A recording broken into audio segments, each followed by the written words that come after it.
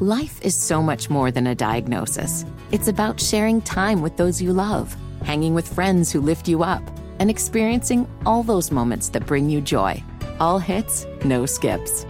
Learn more about Kisqali Ribociclib 200 milligrams at KISQALI.com and talk to your doctor to see if Kisqali is right for you. So long live singing to the oldies, jamming out to something new, and everything in between.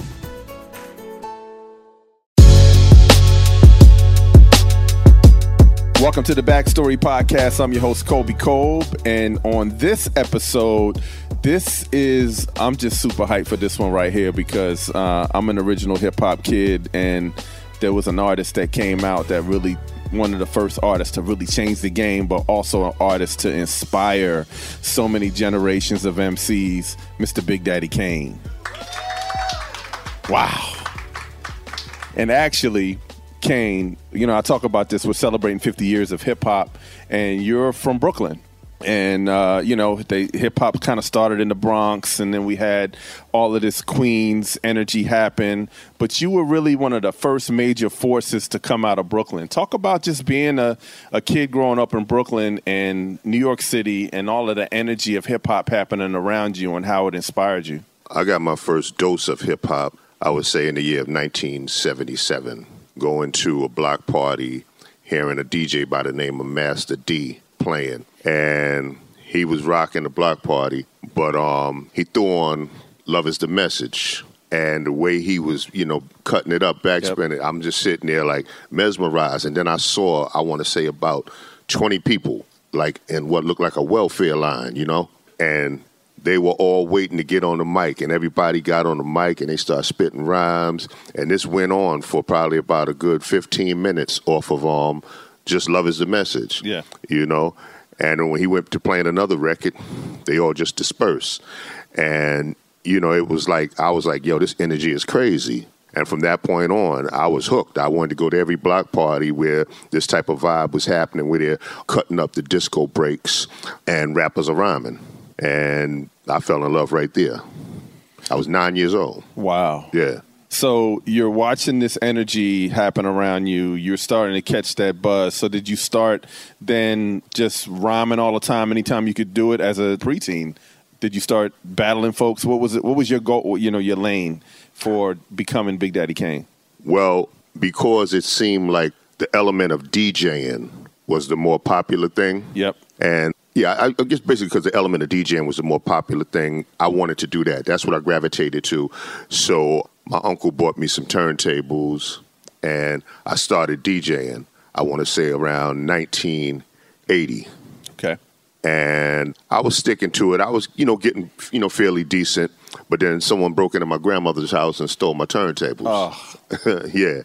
So that kind of ended that. And then my cousin, the same cousin that took me to a block party in 77, he started rapping. And he was like an older cousin I looked up to. So I was like, I'm going to try it to get down with him. And he told me that I was too young. And he was rhyming with these other two guys from around the corner. So I started writing battle rhymes. I figured if I could beat the other two dudes, he'd put me down with his crew. Right. So I started writing battle rhymes, and I battled the other two guys in his crew. And, I came back. I was like, yo, I beat O and I beat Spence. Can I be down now? And he said, I'm not rapping no more. I'm playing football. So that left me alone, and I just kept with it and kept doing it on my own. So let's talk about your name, Big Daddy Kane, because it's a mixture of a couple of different things and based around television and movies. So let's talk about Big Daddy Kane. Where did that come from? Well, originally I was just using MC Kane. Yep. And the Kane part came from the David Carradine character in the TV show Kung Fu. Because my fascination for, Kung Fu theater, Saturday, 3 o'clock, Sunday, 1 o'clock, I'm in front of the TV. I don't care what's happening. Like, we could have been in the middle of a game, red rover, red light, green light. 3 o'clock, I'm out. Yeah. Yeah. So when they knew I was out, other kids, they like, oh, okay, we just lost Bruce Lee. We just lost Young Grasshopper. We just lost Kane. You know, and out of the three names, I kind of like Kane better than Young Grasshopper and Bruce Lee. So I used MC Kane, you know. So then you had a connection and a relationship with Biz Markie, and talk a little bit about that, because Biz was doing his thing, and then he ended up getting a record deal as you on the same label. But you and Biz together was the first part of this. Yeah.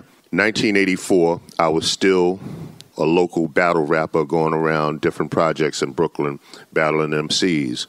And my cousin was dating this guy from Long Island, from Central Islip. And he'd always come around talking about Biz Markie this, Biz Markie that, always telling me about this dude. I was sick of hearing about him. So one day he told me, you know, that Biz is in the Albee Square Mall. And I was like, okay, can you take me to him? So he took me in the mall. And, you know, as we was getting closer, I was like, all right, I'm going to ask your man for a battle. And after, from this point on, I don't want to hear nothing about this dude no more, you know? Yeah. He introduced me. I asked Biz for a battle. We battled. And after the battle, he said, yo, man, you real dope, man. You should get down with me. Like, I be doing a lot of shows in the Bronx, Harlem, Long Island. And I guarantee you, if you get down with me, I'm going to get you a record deal one day. And I had never performed. All I did was just go to projects and just battle people, or block parties and battle people. I'd never performed before. So I'm like, okay, cool. And we started doing shows. We was doing a lot of shows for these guys called Mike and Dave. They used to give a lot of parties in the New York area, and they would pay opening acts as much as $50. But the $50 was always in singles. So, but $50 was a lot in 84, 85, bro. That was good money. Yeah, but riding home, 3 o'clock in the morning with a knot of money, but it's all singles. That's true. That is. Yeah. All singles. So I guess somewhere in the mix there, MC Kane wasn't only my rapper name; it was also my stripper name. So, you did a song with Biz called "Just Rhyming with Biz." Yeah, what happened was, first, when he had the idea of Make the Music, he came to me and asked me to write it for him, and I didn't understand because he was beatboxing and I was rapping. Right. So I'm like, Tom, don't you mean you want me to write a rhyme for me to say about you making the music, and then you make the music with your mouth? Right. And Biz said, okay, Kane. I ain't see him no more. Wow. he just vanished. I ain't see him no more. Wow. Like, months later, the song came out. I guess he wrote it on his own or whatever, but the song came out. But then he came back and he said, I got an idea. I want to use the Nobody Beats the Wiz jingle and say Nobody Beats the Biz. And I want to create this new style where I just be like, zucka, zucka, zucka, zucka, zucka, zucka, ziyin. That's the way he do it. Yeah. So this time I wasn't messing up. I said, okay, Biz, whatever you want. Right. And by the way, Nobody Beats the Wiz in New York City. The Wiz is sort of like Best Buy. Yeah. It was like the spot. Yeah, and the commercials were all over the TV. Nobody beats the Wiz. So that was a brilliant, repurpose of something local in New York, national. But go ahead. Yeah, so after I did that, he started doing shows, and he took me out on the road with him to perform in the middle of his show. And sure enough, he ended up getting me signed to Cold Chillin' Records as well. And that's where it all started. And Cold Chillin' was really you had Def Jam and Cold Chillin' were two of the big artist-driven hip-hop labels, and Cold Chillin' was just an amazing roster because, you had the likes of Cool G Rap, Biz, you. I mean, it was just Roxanne Shante, MC Shan. But talk a little bit about the Symphony, because I feel like the Symphony was just a moment where it's just, we knew who you were, who you was, but that particular record was just iconic for that time. After I did Raw. Right, your first song. Yeah, when I did Raw, that same night, me and G-Rap, I had G-Rap with me, and me and G-Rap just rhymed over the beat again. Mm-hmm. And Marley would play it with me and G rhyming over the track to Raw. And people, would call up the WBLS, which is the radio station Marley Smith on, and request a song on the radio. Yo, can we hear the Kane and G-Rap version of Raw? They was calling. So Marley said, hey, I want y'all to do this same thing, but on my album. So it was a song that me and G-Rap was supposed to do together. Craig G got wind of it, and he said that he wanted to be on it. So Marley asked me, could Craig, and I just heard this new song from Craig called Duck Alert, where he was dissing DJ Red Alert. And I'm like, damn, Craig came a long way from Transformers. I'm like, yeah, he's spitting hard. Yeah. I'm like, yeah, Craig can be on it. Yeah, and in all transparency, at that time, there was a radio sort of beef between Red Alert and Mr. Magic. Yeah. They were on two different radio stations, but really the only sources for hip-hop in America really at that moment. Exactly. Yeah. So then at that point, it became me, G-Rap, and Craig. And then the day we was taking the photos for Marley album shoot is the day that we actually recorded the symphony.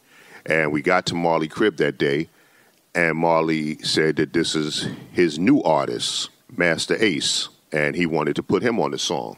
And Ace, he had these big Woody Allen glasses on. Yeah. So I went to G-Rap, and I'm like, I'm not messing with glasses. I'm out. I'm about to say I'm going to get some pizza, and then I'm bouncing. And G-Rap's like, I'm not messing with him either. I'm out too. You ain't leaving me. I'm out too.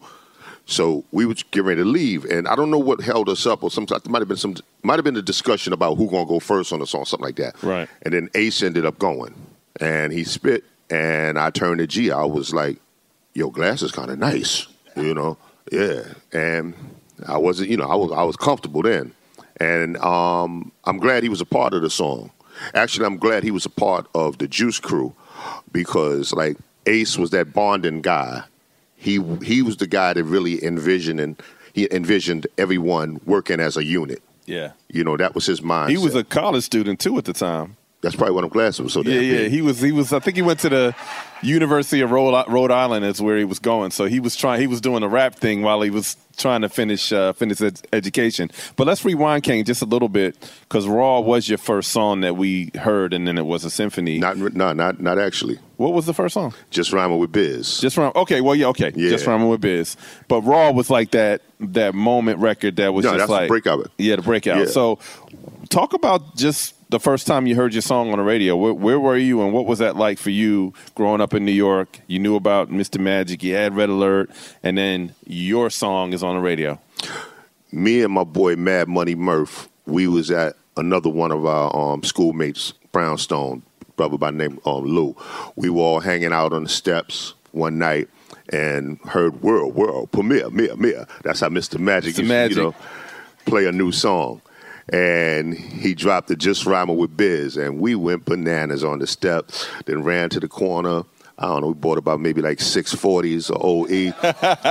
Yeah, it just became a celebration, Yeah, it was crazy. I mean, it was like, I felt like y'all remember that scene from the 5 Heartbeats? Duck, our song on the radio.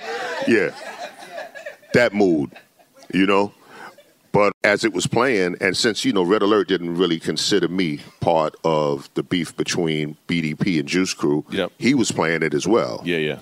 So Red Alert was really the premiere. He was the first one on the radio, so he was like... Nah, Magic. Magic was first? Magic.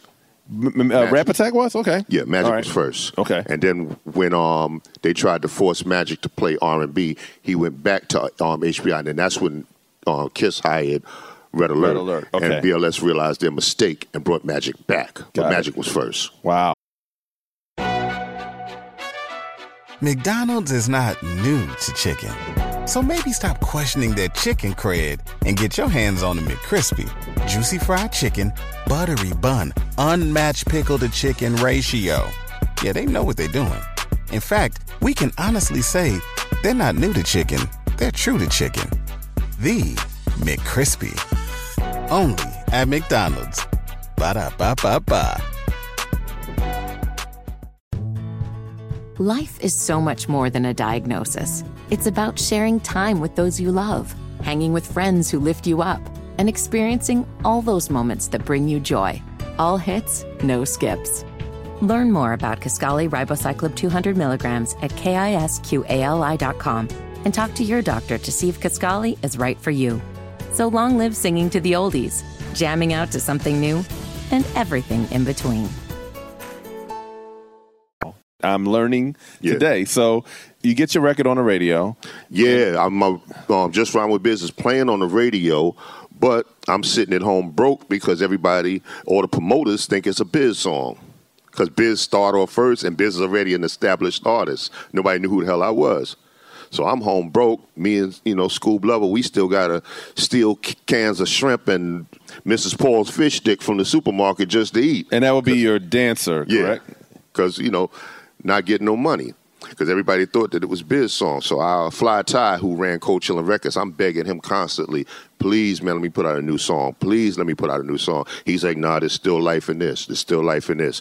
So, this went on for months. And then finally he just gave in, was like, you know what, go ahead. And then that's when we recorded Raw. And that's the main reason why I started off saying, here I am, R.A. because I felt like finally my your turn. Moment. Yeah. Long Live the Kane, your debut album. And then the summer of '88, Ain't No Half Steppin', which was just still an iconic song.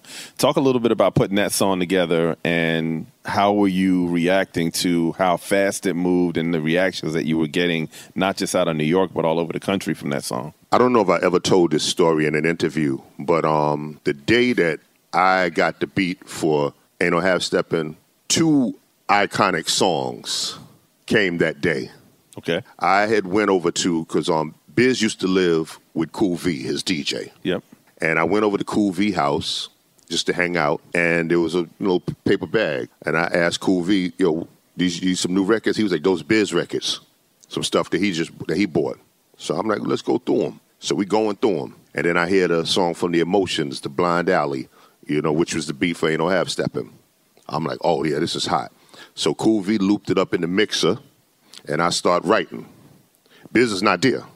Biz calls, screaming, I found it. I finally found it. I'm telling you I'm going platinum with this. Because there's this song that he had been looking for like about a year and a half. And we like, you found what? I found it. It's Freddie Scott. You got what I need. I'm telling you I'm going platinum. Wow. So I'm like, so since you all happy about that, then you probably don't mind if I take this here Blind Alley off your hand. You can have that. I don't give a sugar honey iced tea about that. So that day, he gave me the beat to Ain't No Half Steppin', and he found the beat to Just a Friend. Yeah. Wow. Yeah. Wow. Tell me about the Where did that come from? I think that was an accident, because like Marley have the click track that start before the beat, so you're hearing the, and I was just going along with the click track, just Yeah. Wow. Yeah. Man, that's just... Yeah, just wait. I just had the headphones on, wait for the beat to drop, and just said it. So the song just takes off, and then you release your debut album, Long Live the Kane, which is an instant classic. What were your thoughts about that particular album and just the process of putting it together, and what were one of your favorite moments from recording that album? Well, with working on Long Live the Kane, it was like I had seen so much from, what Biz was doing. Because Biz, he's coming to me like, yo, that Vapors word, we got to make a song about that. But we need to talk about people that tried to dump on us and how they ended up catching the vapors. And remember that story you told me about? So you should write about that. Yo, ask Vaughn about when he was working for Vogel's record store, and stuff like that. So it was like the creativity, that he had. I was like trying to really, use that. And what I was doing to create my album is just that, Biz like a bunch of funny and silly stuff. Yep. I was trying to make it more serious, but, use what I learned from Biz to really create an album. So first album just blows. I mean, it was just, then now all of a sudden you're making money and you're touring. What was that like for you just going across the country and performing, a kid from Brooklyn, and you're very young, and all of a sudden you're in all these cities and just doing shows and everybody knows your name? Back then, you come out with a hip-hop jam, and you're doing shows in New York, Jersey, Philly, Connecticut. Yep. And that's pretty much the extent of it. Oh, and L.A., because you had Greg Mack on K-Day in L.A.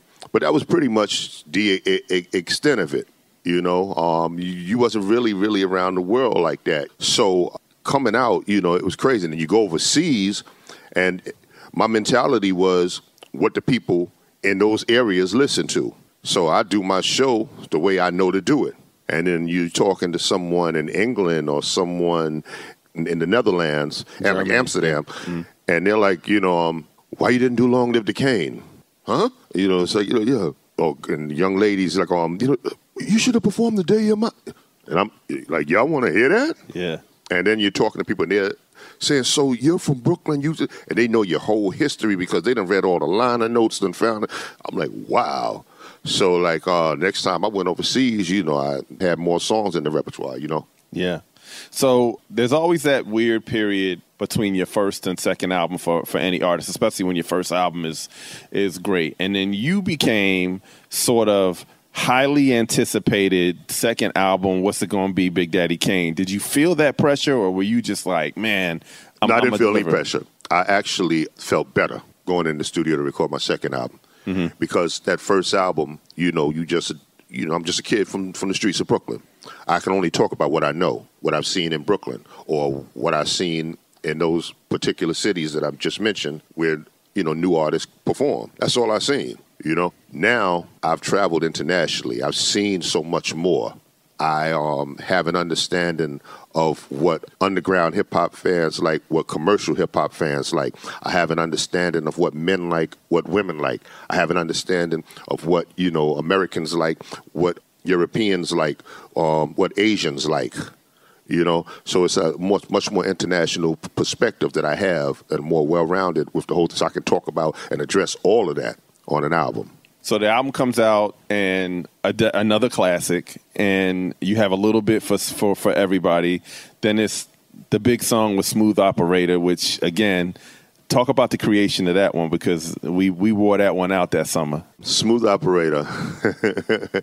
Smooth Operator, oh, man. It's like, you know, All Night Long was one of those anthems that, you know, drove everybody crazy. You know, I don't know how far y'all go back, but, you know, that come on. You can't, you just want to do the Smurf and whatnot, close your eyes, and just, you know, it was just one of those jams. So I was like, I really want to use this. Right. I really want to use this.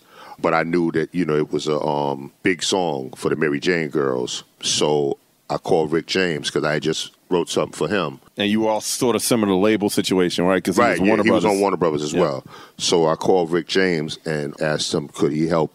By the way, he said he called Rick James. Like, how, in that era, that's like, wow, you called Rick James? That's crazy. So I called him. I was like, yeah, I want to use All Night Long for my new album. You know, I got a dope idea, and I was, you know, just want to make sure that it can get cleared. And he's like, use any of them bitches shit.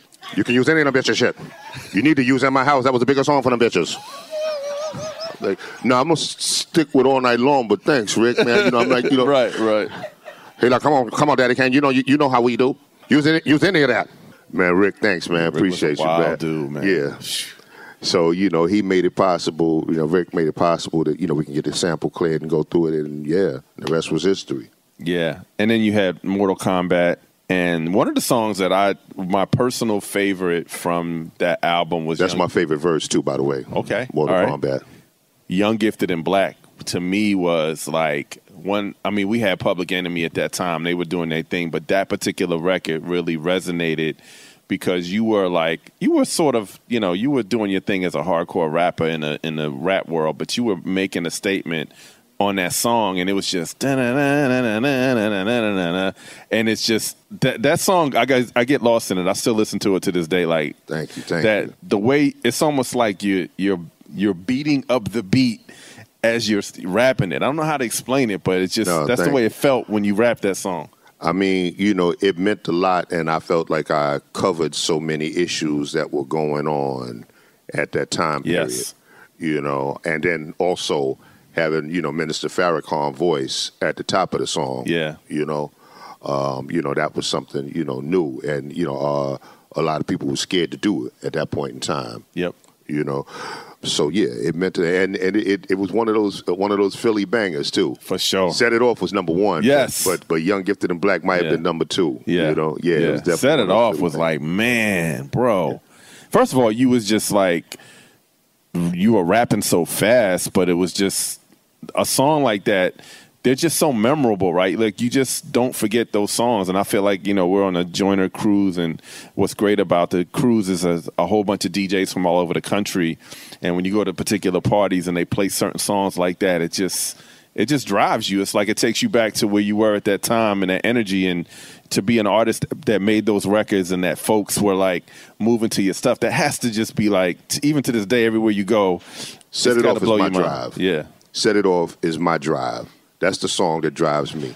Yeah. I mean, you know, I'm 54 years old with arthritis in my back. So sometimes I'll be tired, you know, in a little pain. But, you know, by the time I get to, and this groove is what's next, man, I'm 19 again, man. For real. And nothing else matters. Yeah. You know, I'm like, you know, me and Dr. Gavankar can work this out tomorrow. Tonight, y'all got to have it. Y'all about to get it, you know? You know, for real. I mean, I always do that song early in the show because it gives me so much energy. I'm ready for war. Yeah. When, you know, and the funny thing about it is the whole concept of starting off with the Let It Roll, Get Bold before the beat drop was I was riding in the car one day listening to Sex Machine.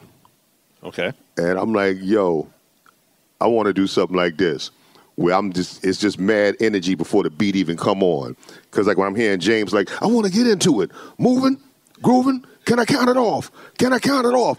I'm like, I want to do something like this, but do it in a rap form. You know, that's what inspired me to start it that way. Right. You know, yeah. McDonald's is not new to chicken.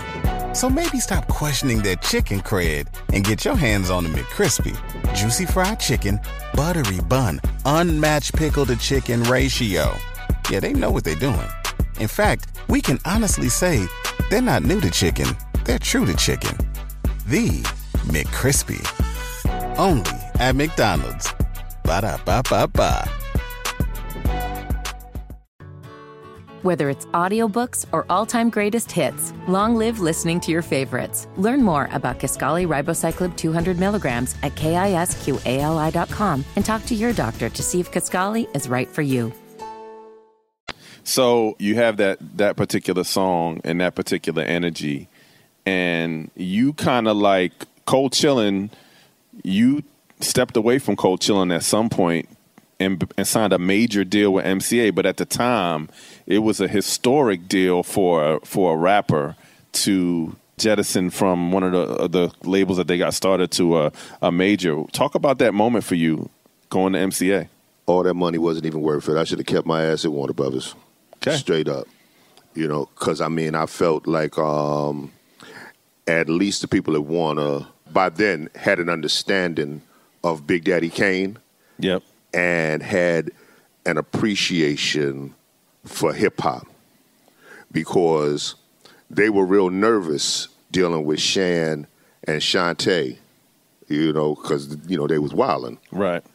Then dealing with me, it was the type of thing where they felt like, okay, he's real professional. Oh, wow, we can get him in Jet Magazine. We can get him in Essence Magazine. You know, like stuff that they're used to doing with their R&B and pop artists. They were able to do with me. Yep. You know, so I felt like they had a better understanding of hip hop. When I went to MCA, it was a machine, man. So they dangled a big check, but there wasn't really much beyond that. Yeah, I mean, it was the type of thing where, you know, I can talk to you, give you the whole rundown of whatever it is that you asking me. Okay, here it is. This is okay. Yeah, that's what this is. An hour later, someone from another department will call me and ask me the same exact questions. I'm like, yo, you can't just, all right, you know, and yeah, it was just a machine. So was it just money play, or did Ty try to salvage it or keep you on or offer you something? Well, me and Ty at that particular time, me and Fly Ty was on bad terms. Yeah, we were on bad terms, and there was the very special song with Spinderella. Yep, which I felt like, okay, I see the commercial potential. It needs to be a single, but afterwards, we need to drop some street stuff. It's like, you know, people looking at me, you know, as being too commercial. Right. We need to drop some street stuff, and it need a video. And, you know, they refused to do it, and that was my last album, so I just said deuces, okay. You know? Yeah. So one of the things that did happen out of that MCA project was you did a posse record, going back to your early days with the symphony. You create your own sort of version of the symphony, and you introduce the world to Jay-Z, to the world, who was an up-and-coming rapper in Brooklyn, just like Biggie, who had already been out, but they had looked up to you. You were sort of this iconic figure to them to this day, and you put this song out, and you have ODB on it, who was Wu-Tang had just come out. Shaheem the Rugged Child, who was supposed to be the next artist coming out. But talk a little bit about Show 'Em Proof. Talk a little bit about that song, and talk about how you opened up the door for all of these future voices in hip-hop. Well, at that particular time, we were recording demos for Jay-Z, trying to get him signed. And then it was just like, okay, it's not working. You just need to be out there. Yeah. So let's get you on something. And, Sauce was his man, who also, I was also trying to, work with. But, Jay-Z was the main focus. So it was like, okay, let's get Jay and Sauce on here. And Shaheem, his label, like, he came and did the Superfest with me. He performed, like, his label was like, yo, we would like for you to take him out with you. We'll pay the such and such. So I took Shaheem on the Budweiser Superfest with me. So we became good friends. Nice little kid, man. And I was like, well, let's try to, let's have him on it as well. And, just try to, like, as you said, like the symphony, another posse cut. And, we put it together, and Jay-Z and Sauce, they cursed me out that day about a personal issue I'm not even going to get into. Okay. And Old Dirty came staggering in the last minute with his crutches and dropped his verse. And, yeah, I mean, we was, like, everybody was excited. And DJ Premier produced the track. Yeah. So you obviously helped Jay-Z early on. What do you think about what he's become as an artist and just as an entrepreneur? Did you see a little of that back then? Honestly, no. Back then, if you'd have said, yo, who you think going to blow from the camp, I would have said Sauce, because Sauce had the personality. Yeah. Jay was super quiet. Yeah. He just was a lyrical beast. He was sarcastic, but, he was mad quiet. So it's like to see what he has become and, how he opened up, and to hear him speak a lot of times and the things that he say and the jewels that he be dropping. I'm like so proud of that dude, Yeah. I'm so like, on like, because, yeah, I mean, like next to LL, I don't know who else has had that type of longevity in hip hop, So I'm like so happy and proud of his career as an artist, and just as proud of him as a businessman, becoming a billionaire. Is he the first billionaire in hip hop? Sort of. I guess maybe Dre was first. Then him, but it don't matter. It's all, listen, we got to celebrate $1 billion. So yeah. And from Brooklyn, right? Like that's amazing. Yeah, so yeah, I'm real happy and proud of the brother, man. Yeah. Well, Kane, you are very humble about it, but you really were that first artist from Brooklyn that really just lit the light for Biggie and Jay-Z, because they've, I remember interviewing Big early on and how much of an inspiration you were for him, and the connection with the DJ, Mr. C, who was your DJ. And well, that's who connected us. Yeah, that's what I'm saying. So you had all of that energy. And then for Jay-Z, who mentioned you in a couple of his songs early on, but, always looked at you as an inspiration. We have to give you your flowers, because you're one of these pioneers that just really opened up the door and really made this thing we call hip hop a real fun aspect of all of our lives. And, man, kudos to you for that. Thank you. I'm going to tell you, around the time of Party and Bullshit and Dreams, Mr. C, he would always, yo, come on, man, you don't hear it? I'm like, nah, I don't hear it. Wow. And I don't mean like I don't think Biggie is dope. Right. He was trying to say, you don't hear yourself in him. I'm like, nah, I don't hear it. Come on, man. Yo, listen. I'm like, I don't hear it, see? I don't hear it. I think I like him. I think he's dope. I just don't hear it. And then the remix to One More Chance came out. And then I called C. Yeah, you're right. I see it. I'm like, yeah, he's a problem, for real. Yeah. Yeah, I see it. Well, if it wasn't for Big Daddy Kane, we wouldn't have that energy. And I think as we celebrate 50 years of hip-hop, we have to just, make sure that we show love and support for artists like you, that you really kicked in the door. And even though it didn't really feel good for you to go into MCA, that changed the game for a lot of rappers, that kind of money that rappers were able to make started to change because of that deal that you had. So it did get a little bit better, but also people believed in hip hop enough and started to pay you guys a little bit of your worth. I never think they've ever paid you all the worth of the money that you generate. But that was a moment. That contract was a moment. Let me just say this real quick. See, with my deal, it was publicly known. Yes.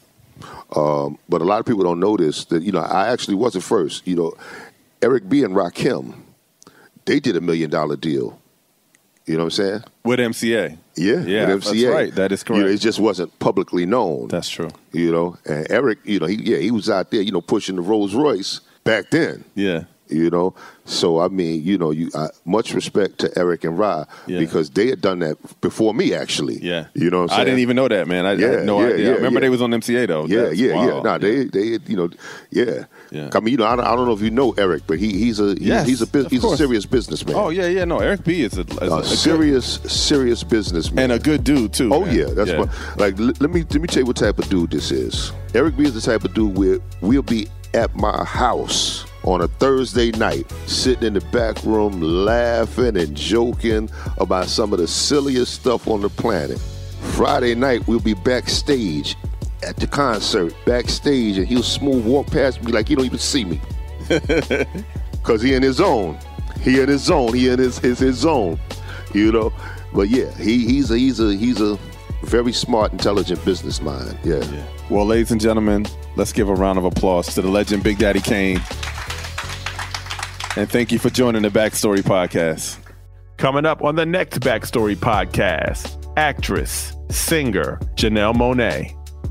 As much as, you love your small town and where you grow up, I just had a dream of going to New York. And I got to give a shout out to my teachers who wrote my letters of recommendation. They really invested in me and helped me get to my performing arts school. The Backstory Podcast with Colby Kolb is an Urban One Incorporated, Reach Media, Pod is Good production, hosted and executive produced by yours truly, Colby Kolb, edited by Donkus. Follow us on Twitter at BackstoryPCC, on Instagram, Get the Backstory. For sales and corporate partnerships, Josh Romani and Michelle Marino. Digital marketing, Walter Gaynor, J.R. Smith, and Tim Hall. Thanks again for listening to the Backstory Podcast.